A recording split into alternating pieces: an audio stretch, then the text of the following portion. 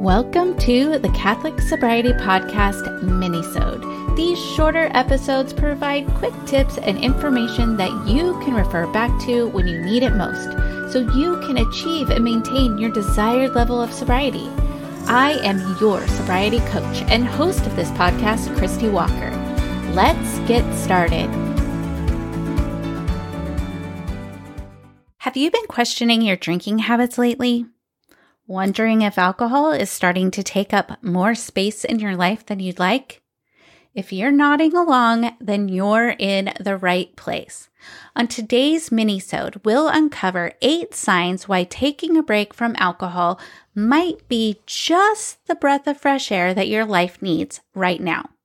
So whether you've tried alcohol-free challenges and found them difficult, or you're simply noticing some red flags in your drinking behavior, this conversation is for you. But before we dive in, I want to make one thing clear. This isn't about labeling anyone or diagnosing any problems in this podcast.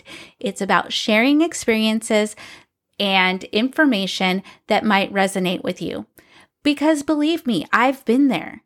I had to look at my relationship with alcohol at one time, realize the chaos that it was causing in my life, and discern that I was better off without it. There were so many subtle signs that I went on ignoring for years until I couldn't. So if you're sitting there wondering if it's time to reevaluate your relationship with alcohol, you are not alone. Many of us have been there, feeling like something's not quite right, but just unsure what to do about it. So throughout this episode, we'll explore those everyday signals that might suggest that alcohol is maybe playing a bigger role in your life than you would like. And here's the good news. Recognizing these signs is the first step towards change. It's about taking control and making informed decisions, and ultimately finding a happier and healthier you. So let's dive in. The first sign is an increased frequency of drinking. Have you found that you are reaching for a glass of wine or a cocktail far more often than you used to? Perhaps what started as a weekend treat has suddenly become a daily routine. If you've noticed a significant uptick in your alcohol consumption, it's a red flag that your relationship with alcohol may be changing in ways that require your attention. Number 2, using alcohol as a coping mechanism. Alcohol consumption can easily slip into a coping mechanism for stress, anxiety, or the pressures of everyday life. But for Catholic women, this behavior can conflict with spiritual teachings and our thoughts about ourselves as Catholic women.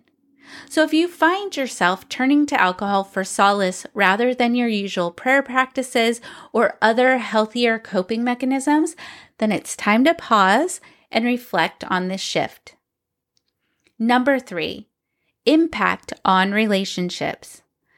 Does alcohol consumption affect your relationships, whether it's causing conflict with loved ones, resulting in shaky professional relations, or impeding your ability to be present and engaged in your interactions with your family or friends? Problematic drinking can have a significant impact on your emotional intimacy, and thus it impacts your relationships. Number 4, decline in physical health.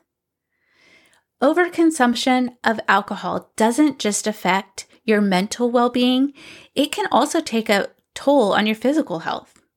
If you've observed changes such as unexplained weight loss or gain, uncharacteristic fatigue, or illness, these could be signs that alcohol is impacting your body's normal functioning. I would recommend going back and listening to my podcast episode with Leah Brueggemann on alcohol's effects on our hormones. She talks a lot about our overall health and how alcohol impacts our bodies and our hormones and our well-being. Number 5, emotional instability. Shifts in emotional stability, such as increased irritability, mood swings, or heightened anxiety, can be linked to alcohol consumption or alcohol misuse. For Catholic women who are striving to cultivate peace, joy, and increase their connection with God and grow in their faith, alcohol can cause emotional turbulence, and that just warrants further examination. Number 6, neglecting responsibilities. When our dedication to routine responsibilities wanes, it might be indicative of an underlying issue.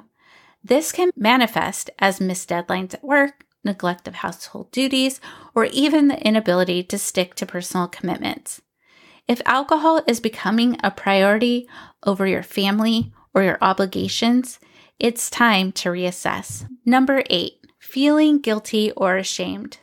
Do you find yourself feeling guilty about the amount of alcohol you consume or the behavior that it leads to? Do you feel like you have to hide how much you're drinking from your friends or your husband? Shame and remorse can be powerful but often overlooked signals that our relationship with alcohol is just not harmonious with our values and our vocation. Number 8, when you tell yourself you're not going to drink, it causes fear deep inside of you. It terrifies you. It's true. Oftentimes, when women come to me or I'm talking to them about decreasing or eliminating their alcohol consumption, fear is what comes up. And it's loss of identity, worried that they won't have fun, worried that they're going to fail. But the fear of the unknown and the what ifs is keeping them stuck. And it might be keeping you stuck too. As we wrap up, I just want to say that I hope that if you have experienced any of these signs, that you will take an honest look at your drinking behaviors and habits. Don't let fear hold you back. And remember, I'm here for you. I have a ton of resources. You can listen to past podcast episodes, visit my website, which is thecatholicsobrietycoach.com. You can book a free call with me if you just want to talk through some of the things that are coming up for you. I also have a guide. It's a Drink Less or Not at All, a Catholic Guide to Freedom.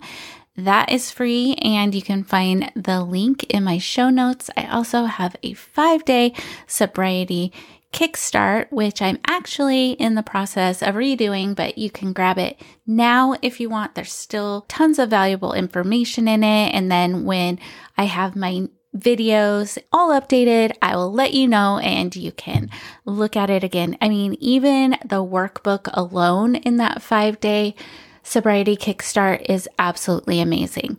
It has questions in there. It's like 12 pages or so of all sorts of tools that I actually use with my clients, and you can use them too. Well, that wraps up today's episode of the Catholic Sobriety Minisode. Thank you so much for joining me, and please be sure to subscribe to this podcast so you don't miss a thing. And remember, I am here for you. I am praying for you. You are not alone.